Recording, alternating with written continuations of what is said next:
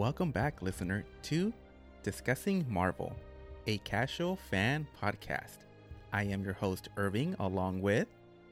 Your other host, Eddie. And Eddie, what are we discussing today? Today we are discussing a Marvel classic, the original X-Men movie.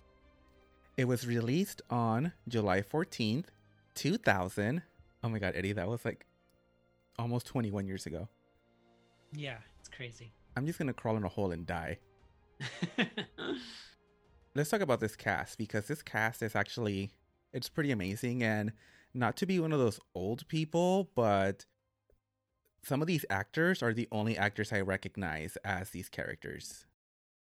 Yes. And I don't know if it's because I feel like actors are getting shorter, or actors are just like, are meant to look like they're 16 for their whole lives. But when I see an actor playing a character in like First Class or like even Dark Phoenix, I'm just like, you look like you're 13 though. Like, I can't take you seriously as Cyclops. Like, the only Cyclops for me is always going to be James Marsden.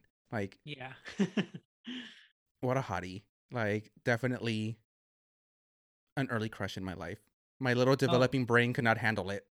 Oh, for sure. For sure.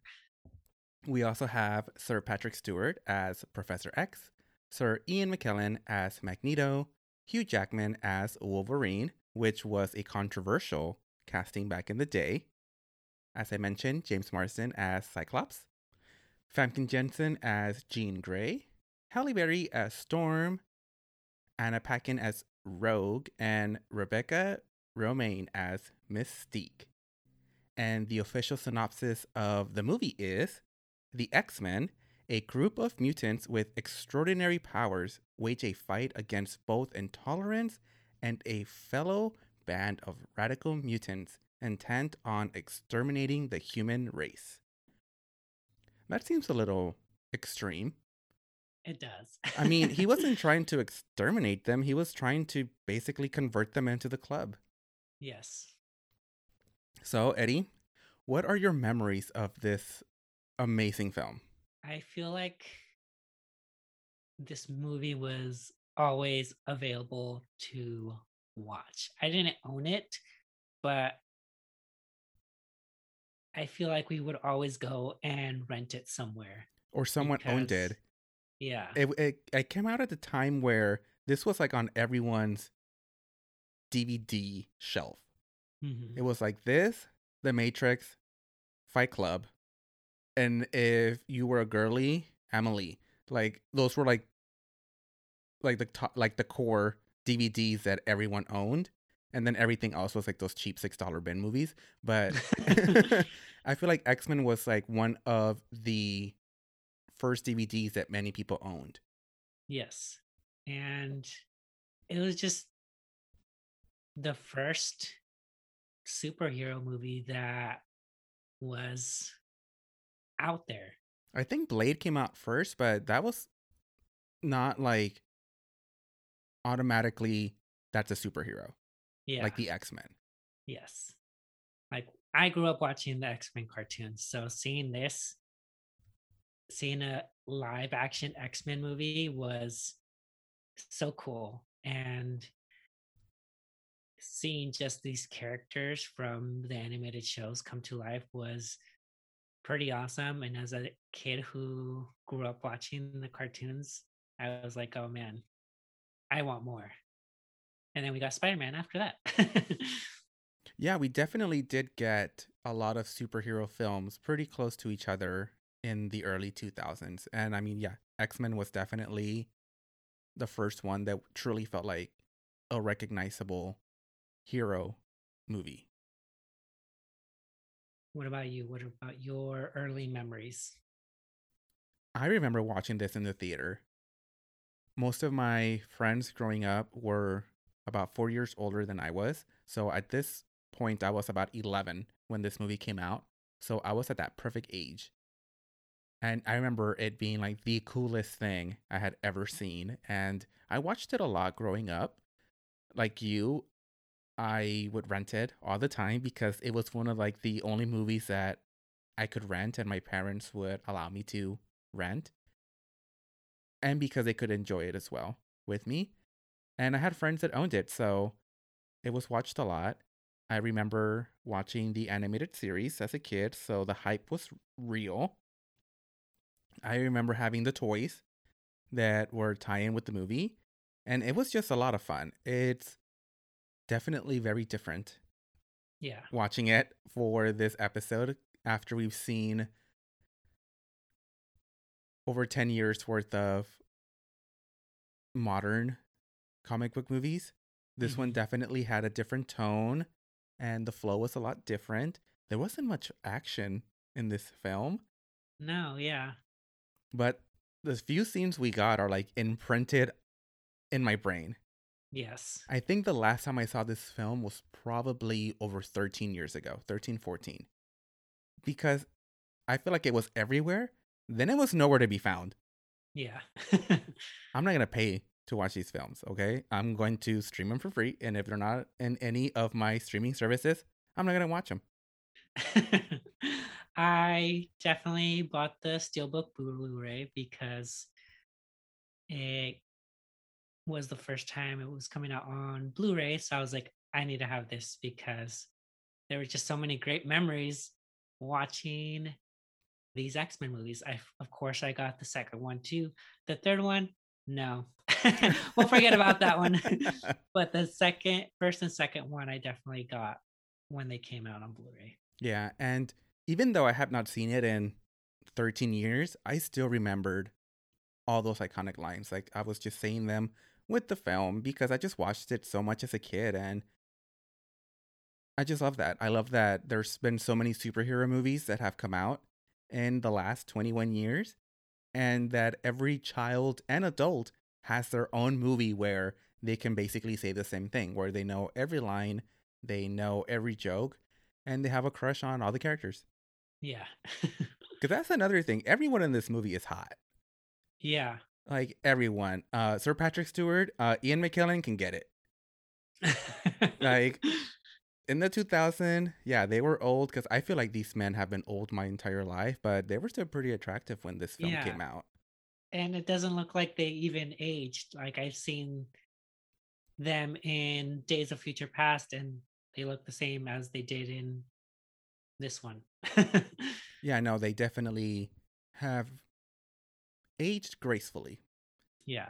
It's all that Shakespearean acting experience is keeping them young.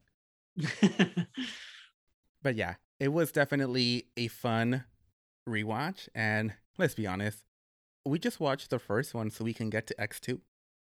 Yes, for sure. Which, if I had some great memories with the first X-Men movie, man, X2, I think that is the movie that made me fruity. Because that movie is so good. I of course watched it like right after this one, and it was a fun double movie because it actually flows right into itself. Yeah. Now you can definitely tell that they had the groundwork for a good trilogy, and like you said, the third one just kind of threw everything out the window and Last Jedi'd the crap out of that.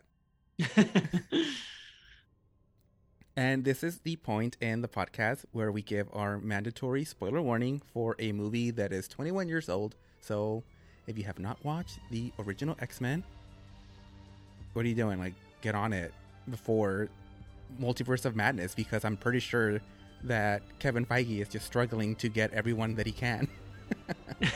Yes. And with that, let's take it from the top.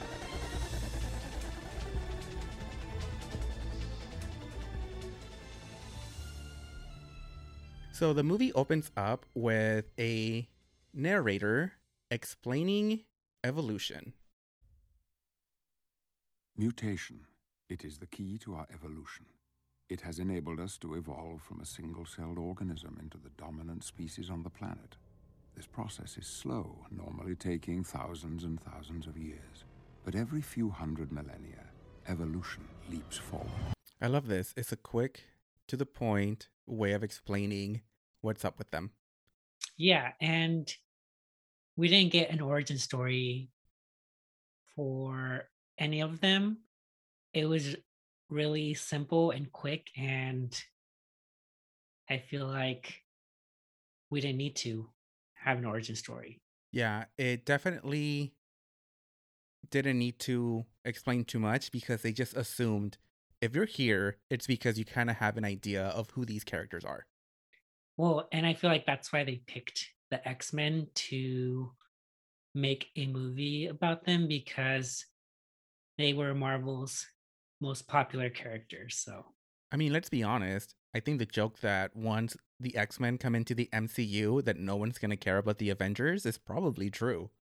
yes. And because these X-Men are very powerful, and we'll get to it, but the way that they have to sideline certain characters because it could end the film in 2 seconds is like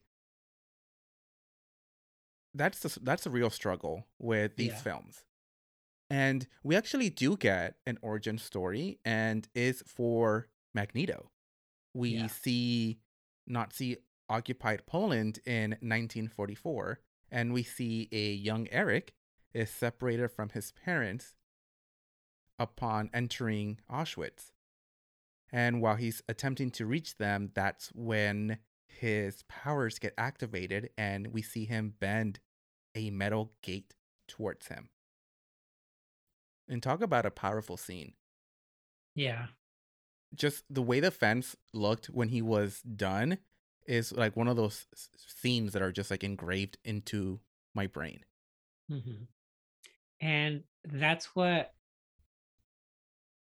got me excited when they announced that they were going to make these origin story movies, because Magneto was one of those origin story movies that they were gonna make, and it ended up not being done. So I was disappointed because, like you said, that scene was very powerful, and to take place back in Nazi Germany, it's very emotional, and it's history. So that was the scary part. Yeah, and I know we got a lot more of his storyline in the new reboot of the X-Men, but you're right. Like, it would have been great to have just an original standalone origin story for him. But I think his character really works when he has kind of that conflict with Charles, because it's kind of like the duality of it. He went through that, Charles didn't. So that's why they kind of have conflicting ideologies. Mm-hmm. And that's kind of my, not just, I don't think it's just my concern, but a lot of people's concerns with them reintroducing the X-Men is, how are they going to keep Magneto's powerful origin story if it's set today? Because he would be extremely old. Yeah. So that's going to be a very difficult challenge, because I don't think that there's anything in the last 25 years that could traumatize him without completely changing the character in that way. We cut to Mississippi, and we see that Rogue has accidentally put her boyfriend into a coma after she kisses him, because her ability is to absorb the power and life force of others.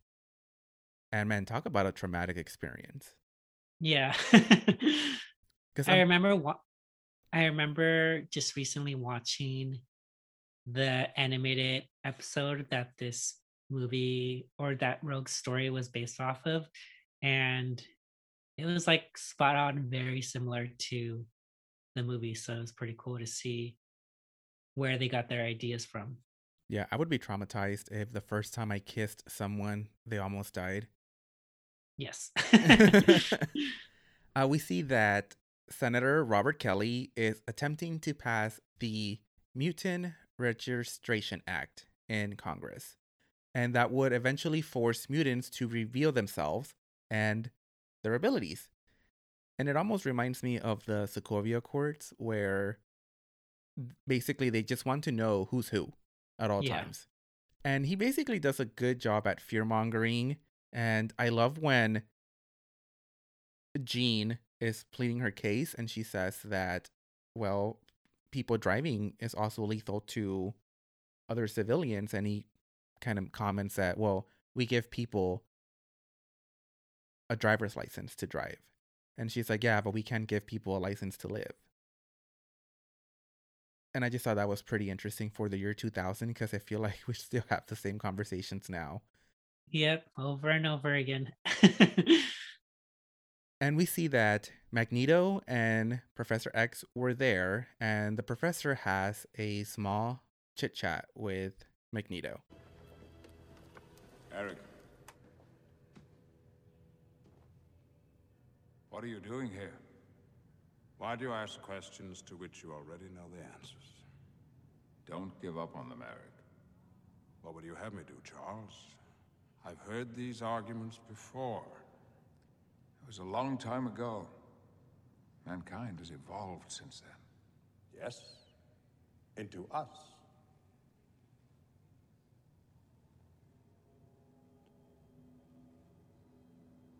You're sneaking around in here, Charles.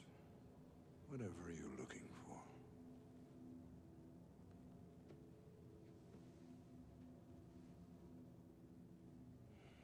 I'm looking for hope.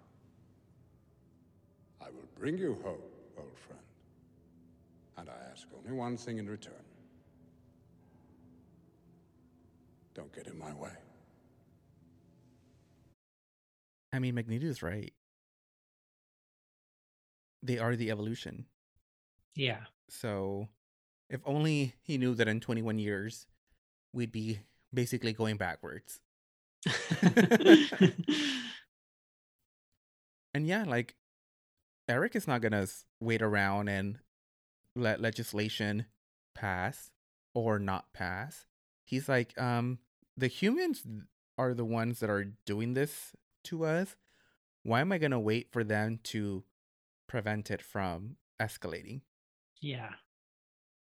And yeah, I think it's an interesting conversation to have when it comes to marginalized groups is you just kind of expect them to just sit around and wait.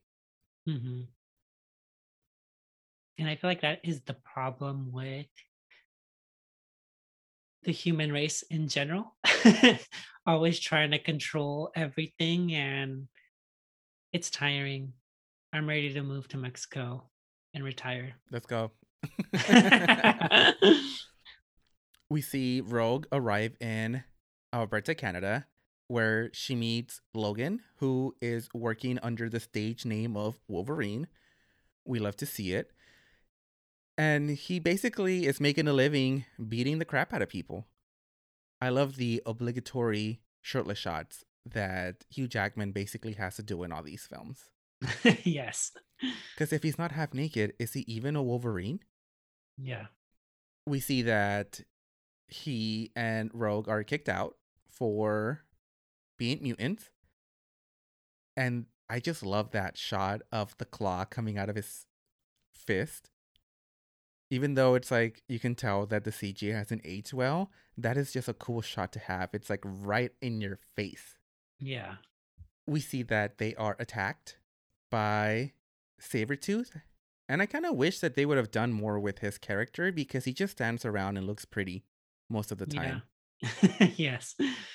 Considering that Eric only has like 3 people on his team, most of them don't do anything. Yeah. Except for Mystique. She does it all. She does. Luckily for them, they are saved by Cyclops and Storm. And this is one of those like few action scenes we have, but everything is like it's very toned down. Yeah. Like it almost feels like they don't have control of their powers. Like everyone just looks extremely tense. But I think it's because back then they didn't know how do you pretend that you're shooting something or you're conjuring something other than just standing there and looking extremely stiff with your eyes bulging out.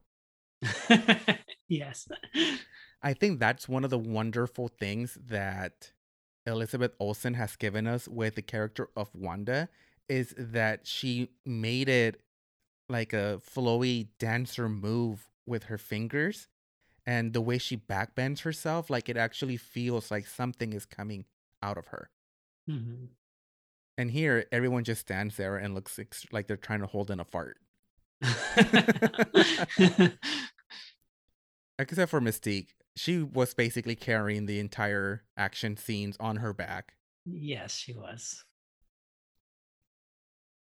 We see Wolverine and Rogue are brought to Xavier's mansion, which is a school for mutants, and it's in Westchester County in New York, and I would love to live there. Yes. Those kids are living the Hogwarts fantasy.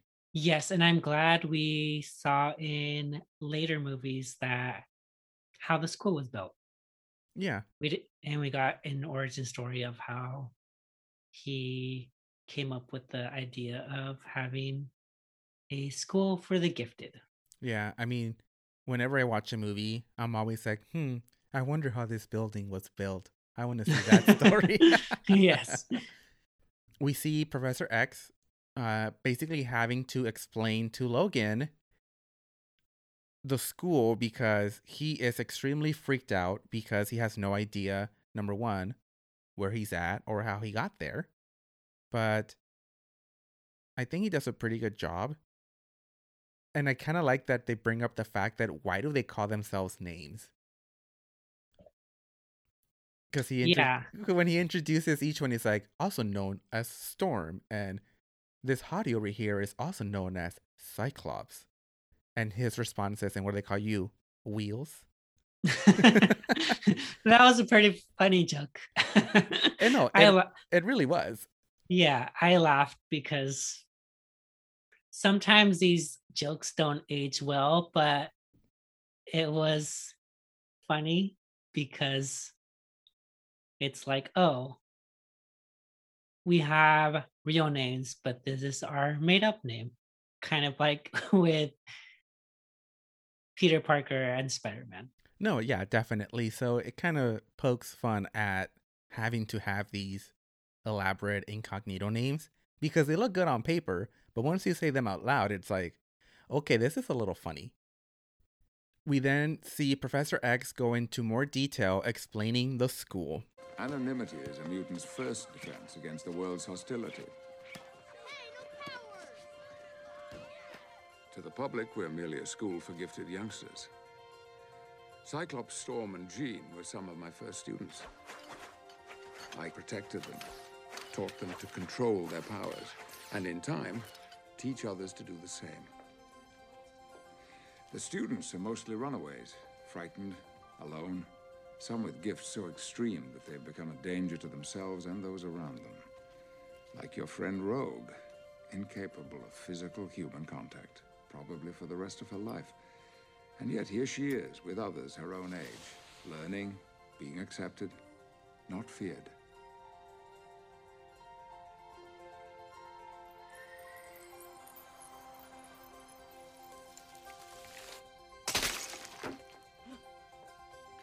John. Sorry.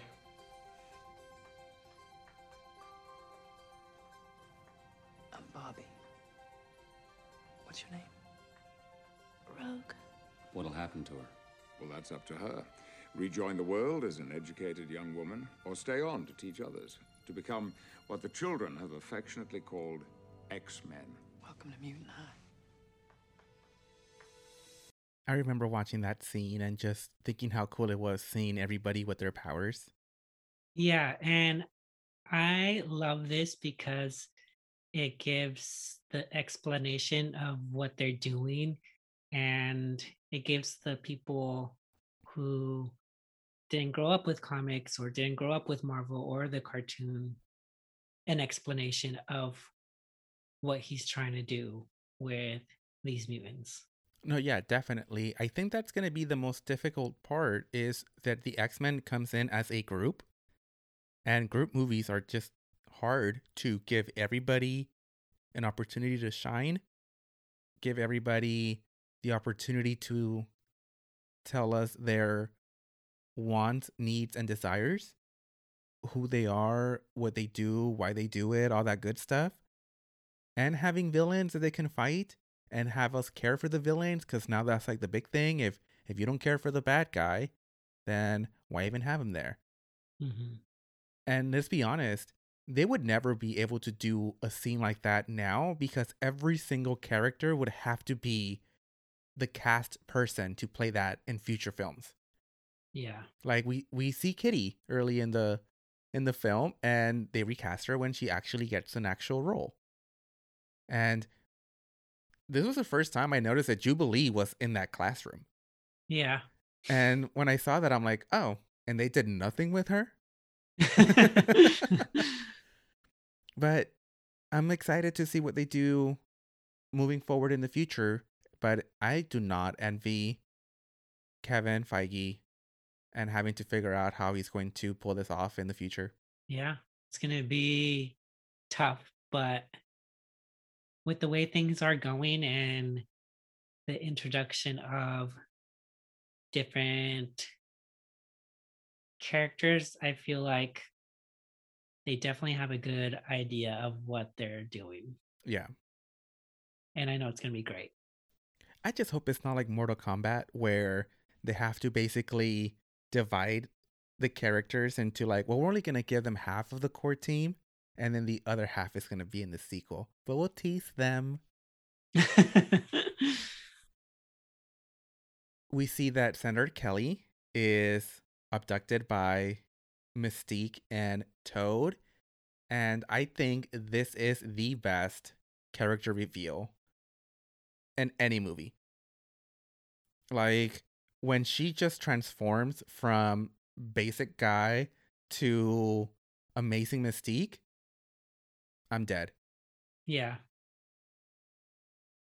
It's so good. The CGI was really good for it being in a movie that, or in an era that didn't really use a lot of CGI and they used more practical effects. This was kind of like the first of many superhero movies that pushed that envelope forward in CGI. And her makeup, that makeup is amazing. That is 9 hours in the chair. Yes. Jennifer Lawrence could never.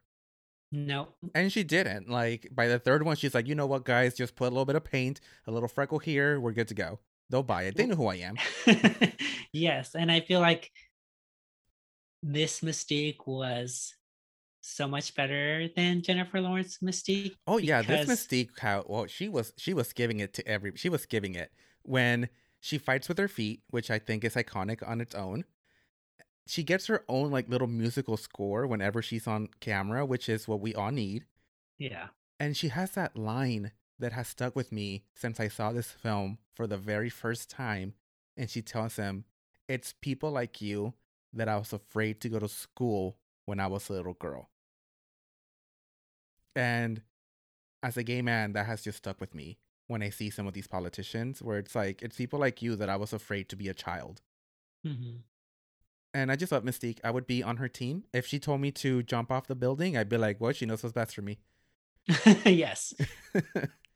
And there's Toad as well. Like, he's just like, whatever. I'm wondering how they decided who they were going to put in this film. And if, like, special effects was kind of what the barrier was. Because I think there's so many other mutants, especially, like, on Magneto's side that they could have put. But they kind of went with, it's almost like they blew the whole budget on Mystique. Yes. Mystique and Wolverine's claws. I mean, because even in the sequel, there's like, okay, you guys still didn't bring in that many people. Yeah. We learn about Logan's powers and that he's able to heal his body extremely quick. And he has adamantium graft into his skeleton, and it's indestructible. So that's going to be fun when they introduce that into the MCU as well, because now you're going to have competing metals. Metals, yeah.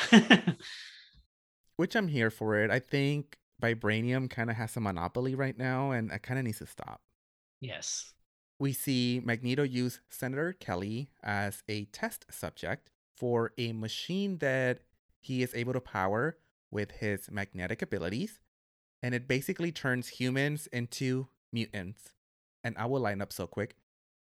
Yes. I don't care what my power is. Where do I sign up? We see that, unfortunately, this actually takes a lot out of Magneto, and it weakens him pretty bad. But it works. Senator Kelly becomes a mutant. Which he then later uses his abilities to escape. So it's not what he wanted, but it was pretty close. Yeah. We then get one of the most traumatizing parts of the movie for me when I was a kid. And it's when Rogue sees that Wolverine is having a nightmare and she tries to wake him up and he just stabs her like straight through the chest. And man, like I said, it was very traumatizing, and we get to see her healing abilities one more time. It was definitely intense, and just seeing her use her powers to use his regenerating abilities was pretty cool, but that's something that they shied away from in the movie, as in the comics she now has that ability once she absorbs it. So I guess this is a way of not making her very powerful and just having that ability stay in her for a little while. But in the comics and in the animated series, she was able to do that once she absorbed the powers. So oh my god, one of my favorite one is in X-Men Evolutions when they're trying to film that video of them dancing and Rogue is like, I don't know how to dance, or like she just doesn't do it, and she's like, well, just absorb some of Kitty's dancing abilities, and she kind of does a little finger tap, and then they're basically both just living their best lives dancing. I mean, that's what I would use that ability for. I'd be like, you know what, I suck at dancing, let me make some money on TikTok. Here, let me get some dancing abilities. But yeah, she almost kills him too, which is kind of crazy. Yeah. We then see that she is convinced by Bobby to leave the school because you are never supposed to use your powers on a fellow mutant. And that Professor Xavier is extremely angry with her. But then we learn that it wasn't really him, but it was Mystique. And she truly is like the most dangerous one you can have. Yeah. We see that more in the sequel, but the fact that she's not only able to replicate someone, but even down to the genetics of their eye, so that Cerebro thinks that it's Professor X, Mm-hmm. which we see her do to basically sabotage it. Yeah.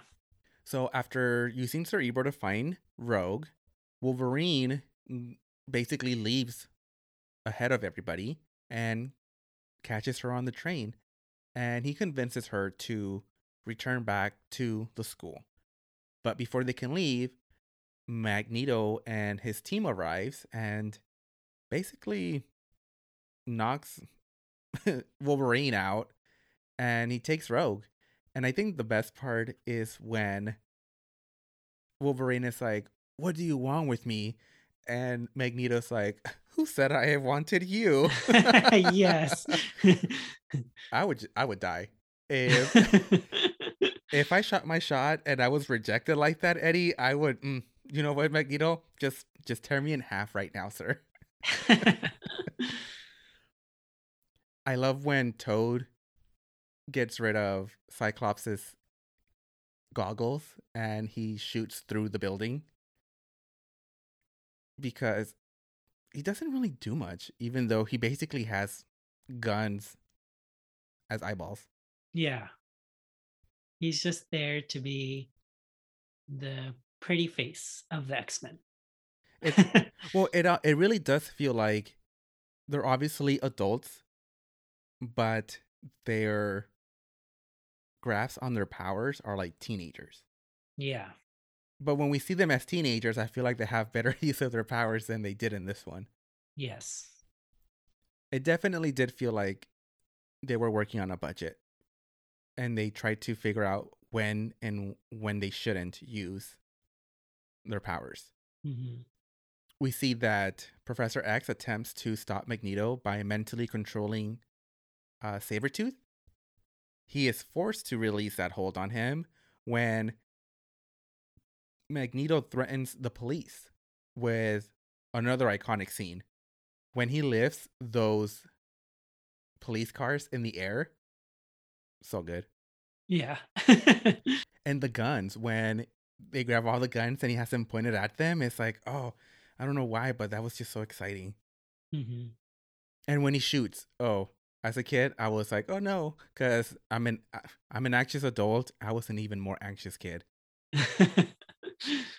Yeah, seeing that bullet just stop there was really, really cool. And scary at the same time. Yeah. And for him to mention that, oh, I don't know if I can stop them all. Sweetie, you lifted an entire stadium. Like, you probably could. Yeah. Unfortunately, Magneto leaves with Rogue, and Logan is very impatient with everybody, especially the X-Men. And he decides that he's going to find Rogue himself. Where are you going? I'm gonna find her. How? The traditional way. Look. Logan, you can't do this alone. Who's gonna help me? You? So far, you've all done a bang-up job. Then help us. Fight with us. Fight with you? Or join the team? Be an X-Man? Who the hell do you think you are? You're a mutant. The whole world out there is full of people that hate and fear you, and you're wasting your time trying to protect them? I got better things to do. You know, Magneto's right. There's a war coming. You sure you're on the right side? At least I've chosen a side. I love Storm. Yeah. She is definitely one of the most iconic X-Men and has probably one of the best powers because it's so cool. No, yeah, and we'll see it later on, but she definitely seems to be the wisest in the group. And we love her for that. And I mean, it's true. At least she's chosen a side. Logan is just trying to, he imprinted on Rogue and he just wants to keep her safe. Yeah. And, which is funny because it's kind of like the storyline throughout the entire trilogy is, where's Rogue? Mm-hmm. Which is a disservice to the character of Rogue, where the whole time she's just like this helpless victim that needs saving. Yeah, Which could be a little annoying at times. for sure. We see that Senator Kelly has arrived at the school, and they use him to figure out where Magneto is, and they realize what he's trying to do, and that machine that he developed nearly killed him. So now they're like, oh, this is why he took Rogue. What I'm trying to figure out is, how did he know that was her power? I don't know. That is true because he wouldn't. And the only person who is able to go into other mutants' minds is Charles. So Yeah, it's never really explained unless they used, I know that Cerebro was developed by both of them, but I still don't understand how he knew about her and her powers so early on. mm-hmm. Unless they did a report. Yeah, and especially since she had just gotten her powers through that kiss that she had with that boy. Yeah, like unless that was reported on and word got out and that's why she ran away. Like, I don't see how else he would have known. We see that Senator Kelly rejects the mutation and his body dissolves into liquid. And that was pretty scary. That was, yeah. I was like, Yeah, I couldn't tell if that was man or couch. It was just, he just blew up like a water balloon. We see Professor X attempt to locate Rogue using Cerebro, but since Mystique threw a little goo in there, he falls into a coma. And you know why? Because they gotta sidelight him somehow, or else he could end the movie. Mm-hmm. And we see this a lot. We saw this with Doctor Strange in Endgame, where he is extremely powerful. So what do we do to sidelight him so we can give Tony his moment to shine. I don't know, water tornado. So it's going to be interesting what they do with the X-Men moving forward, because you technically have to do this to almost all of them. Yeah. 'Cause- Especially because they have really strong powers. Yeah, and with Wanda and with Doctor Strange, we're going to expect them to show up at level 100 when they're introduced. Yeah. I don't think people are going to be happy with them being like, I just think I discovered something about myself. They're going to want them like, nah, Jean and Wanda are going to destroy each other. And like Yeah. the first scene, like that's what we want. We see that Jean was able to fix Cerebro because she's extremely smart. And she uses it to learn where Magneto is heading. And it's Liberty Island. And that he's going to use his machine to basically mutate all the world leaders, because there is a summit on nearby Ellis Island. So we have the location for our third act. And it's the Statue of Liberty, which is Yeah. very fitting. Yes. The X-Men arrive, and we basically just get our probably just like, it just feels like the second action scene in the entire movie. It does, yeah. And Mystique is just kicking butt. She really has a very signature style of fighting in the films, and I really like it. She's very... That's how I would fight if I had the abilities to, Mm-hmm. if we were just being honest. The shot of when she transforms into Wolverine and she jumps and twists and transforms halfway through. Oh my God, like, it's just so good. My little Yes. gay self couldn't handle it when I was 11. We see that Jean is suffocated by Toad's phlegm. And I actually had this toy. It used to be a little Jean Grey, and she was kind of like in a standoff pose. And you would cover her in a plastic goo. And she had a face covering over her little doll, and you would push a button and it would pop off. And it came with a Cyclops toy, and you would push the back of him and his eyes would light up. So it was just Oh. recreating that scene. And I bought it at KV Toys at Stonewood Mall in Lakewood. It was so good.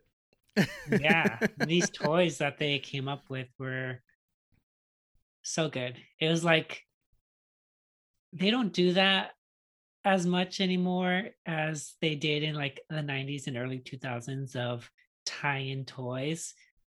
But I don't know. I'm not a child anymore, so Well, neither am I, but I still buy toys, and I feel like everything has shifted over to collectors. yeah. And it's really frustrating because the toys don't seem to be built to be played with. I have a Thena action figure that I bought at Target, and she comes with these cool accessories, but she's not designed to be played with very well. And I don't know if it's just because we're having the shortages of supplies when we go to Target or things like that, but it just feels like there really isn't that many toys because their toy section is so small. Yeah. Like I went in there and I'm like, where are the Encanto toys? Like there's like a Maribel doll and like that's it. It almost feels like they make all the money licensing to Lego, Yeah, for sure. because that is the one thing that there's never short of is Lego sets. Yeah. It feels like, yeah, like dolls or things like that, I don't really see them. Little action figures, I don't see that many. We then see that Storm has to battle it out with Toad, and we get probably the most iconic line in cinematic history. Do you know what happens to a toad when it's struck by lightning?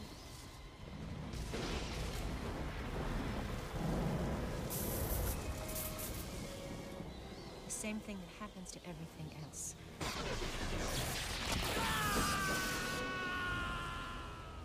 That line is so good. It doesn't make any sense, but legend has it that it was just a running gag that Toad was gonna have, because he hardly has any lines. He probably has like 2. Yeah. And they were just cut, but they left this. And you know what? At this point, the girls that get it. And the ones that don't. But even here, like, Storm looks like she literally has to figure out, how do I pretend that I'm controlling the weather? Yeah, and like you mentioned earlier, I feel like a lot of these characters either don't know how to use their powers, or the studio didn't know how to make it look like they have powers, that they seem very new at everything that they're doing. Yeah. It's always the same hand pose, or they just look like Carrie, where they just stand there with their eyes bulging. Yeah. So I think now they've gotten a lot better. Like, Doctor Strange has this way of doing magic that is different than the way Wanda does it. So I think it's gonna be good when it finally, like, does it. Mhm. I mean, maybe it was different in Age of Apocalypse, but I haven't seen that movie yet because I'm just a casual fan. So they scale up the Statue of Liberty, and Magneto makes sure that everybody is strapped in nice and tight. And he's really smart, the way that he basically nerfs everybody in that moment. Yeah. He's in a place full of copper, so Storm can't do anything. We put the claws where they're nice and safe for Wolverine, and he basically tells Scott to cover his eyes. So that leaves Jean, which it probably just lets us know that she's on her 3rd week of mastering her powers. Yeah. Like, everyone here just discovered they were mutants like 3 days ago. Yeah. We see Magneto start the machine. We see the people start running. We see Wolverine free himself. And everyone else. Cyclops blasts Magneto away. We see Logan figure out a way to help Rogue. He transfers his powers over to her. She uses the healing abilities to rejuvenate herself while basically killing him. But he's mostly just in a coma. Yeah. And it's just funny because literally, yeah, it all ties up like really quickly. Mhm. And I really like that shot of Wolverine doing that flip on the statue's crown tip. Yeah. There's not a lot of action, but I feel like they had a lot of fun with those little shots. It was very animated. They didn't care about the loss of physics back then. No, for sure. Like, now it's like, that's not how physics works. And it's like, he has metal claws coming out of his hands. We see that Professor X and Wolverine recover from their comas. The group learns that Mystique has escaped, and she's impersonating Senator Kelly because she is the smartest person in the room. Yeah. She knows that just because the plan didn't work, that she has time to rest. We see that Professor X gives Wolverine a lead on his past, and he basically is going to head to an abandoned military base in Canada. So, like I said, establishing the sequel. And Magneto is imprisoned in a complex prison cell made completely out of plastic, and we see that Professor X has paid him a visit. Doesn't it ever wake you in the middle of the night? The feeling that someday they will pass that foolish law, or one just like it, and come for you and your children. It does indeed.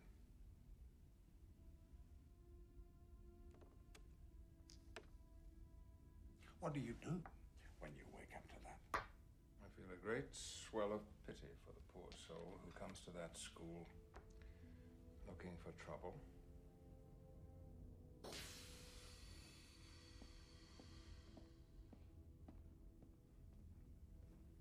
Why do you come here, Charles? Why do you ask questions to which you already know the answers? Yes. Your continuing search for hope.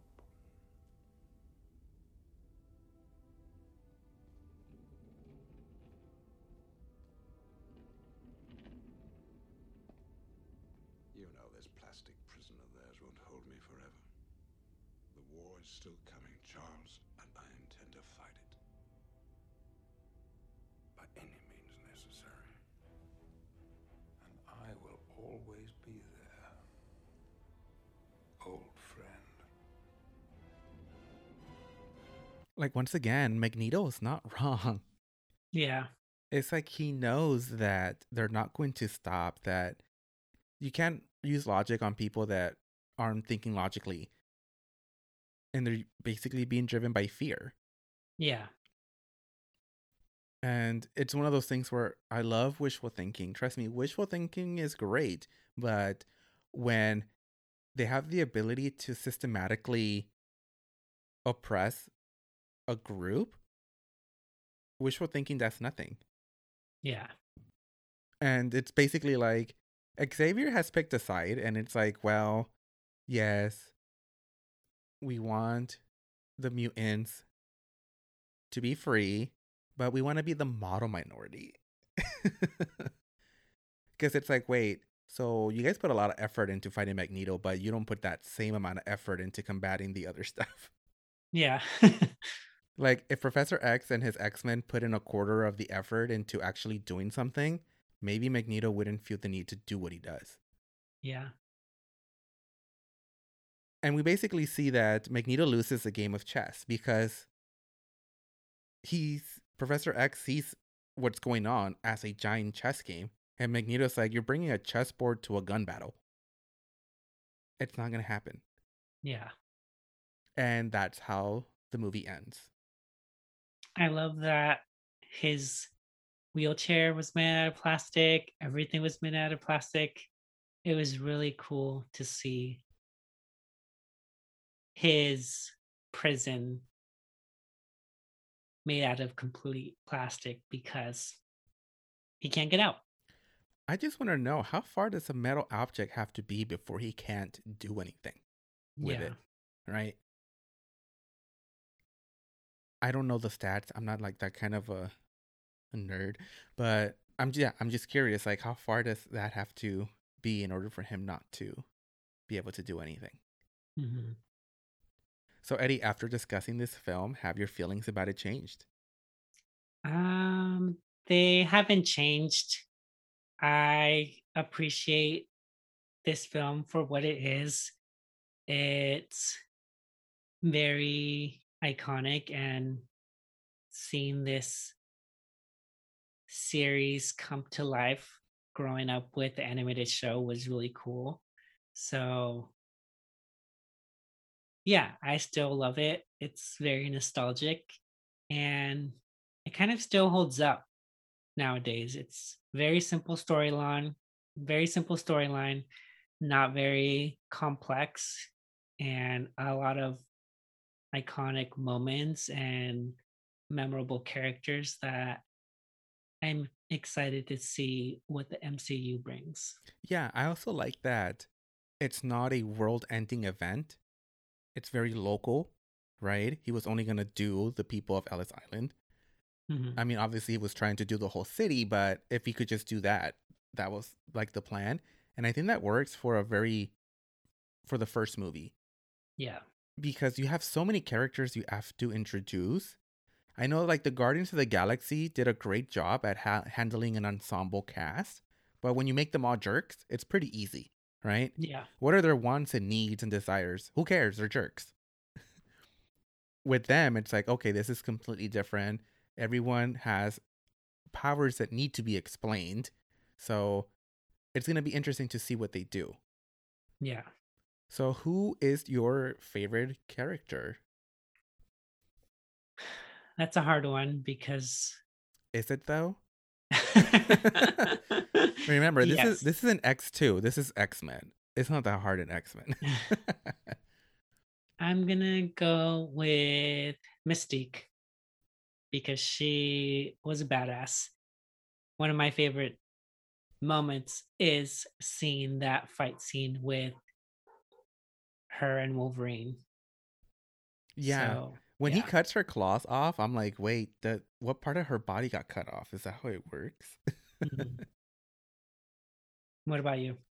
For me, it's going to have to be Mystique as well. her fighting was the only thing that was unique in this whole movie. Everyone else kind of did the same thing. They stand in one spot and look constipated. She had a fighting style, and you can tell that she was the main focus of it, because even the camera angles, whenever she was on camera, was always kind of stylized. It was never really just front and center. She was always being filmed from different angles, and I'm pretty sure it was to just show off the gorgeous makeup work they did on her. She was half naked in this film, and she spent so much time on the makeup chair. She truly deserves all the love that we are giving her. Yes. And I mean, that shot of her transforming in that helicopter, oh, iconic. So what was your favorite scene in the movie? Like I said just a bit ago, it was that fight with her and Wolverine. Seeing her jump and turn into Mystique in kind of like a slow motion scene. Like, yeah, it was so cool. Like, they got her powers on point, and I feel like this was the only mutant that they were able to get their powers right without having them look like they don't know what they're doing. Yeah. No, I remember that shot being in the trailer of her jumping and spinning and transforming. What about you? Same. It's going to have to be that. Mystique is, I think the reason why we also like Mystique is because she's the most colorful in this film of all black. Mm-hmm. I do think that The Matrix changed the way that movies were made for a long time. I mean, even Wolverine makes a comment about it when he's having to wear that black uniform, and Scott's like, would you prefer yellow spandex? And then like everyone lost their mind. Yeah. So I'm hoping we get more color when they eventually make their way into the main MCU. Yes. So Eddie, what are we discussing next time? Next time we are continuing our Fox Marvel movies with the 2005 classic Fantastic Four. I am excited. I saw this one in the theater as well, and I have not watched this movie probably since 2008.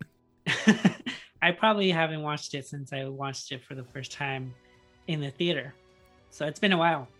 Yeah, same here. But no, definitely it's always fun to check out the legacy films. And with that, I have been your host, Irving. And your host, Eddie. And this has been Discussing Marvel, a casual fan podcast. Thank you so much for tuning in this week. Please be sure to leave us a review. And if you have, thank you so much. Share us with your Marvel-loving friends and help us get discovered. And join us next time as we discuss 2005's Fantastic Four.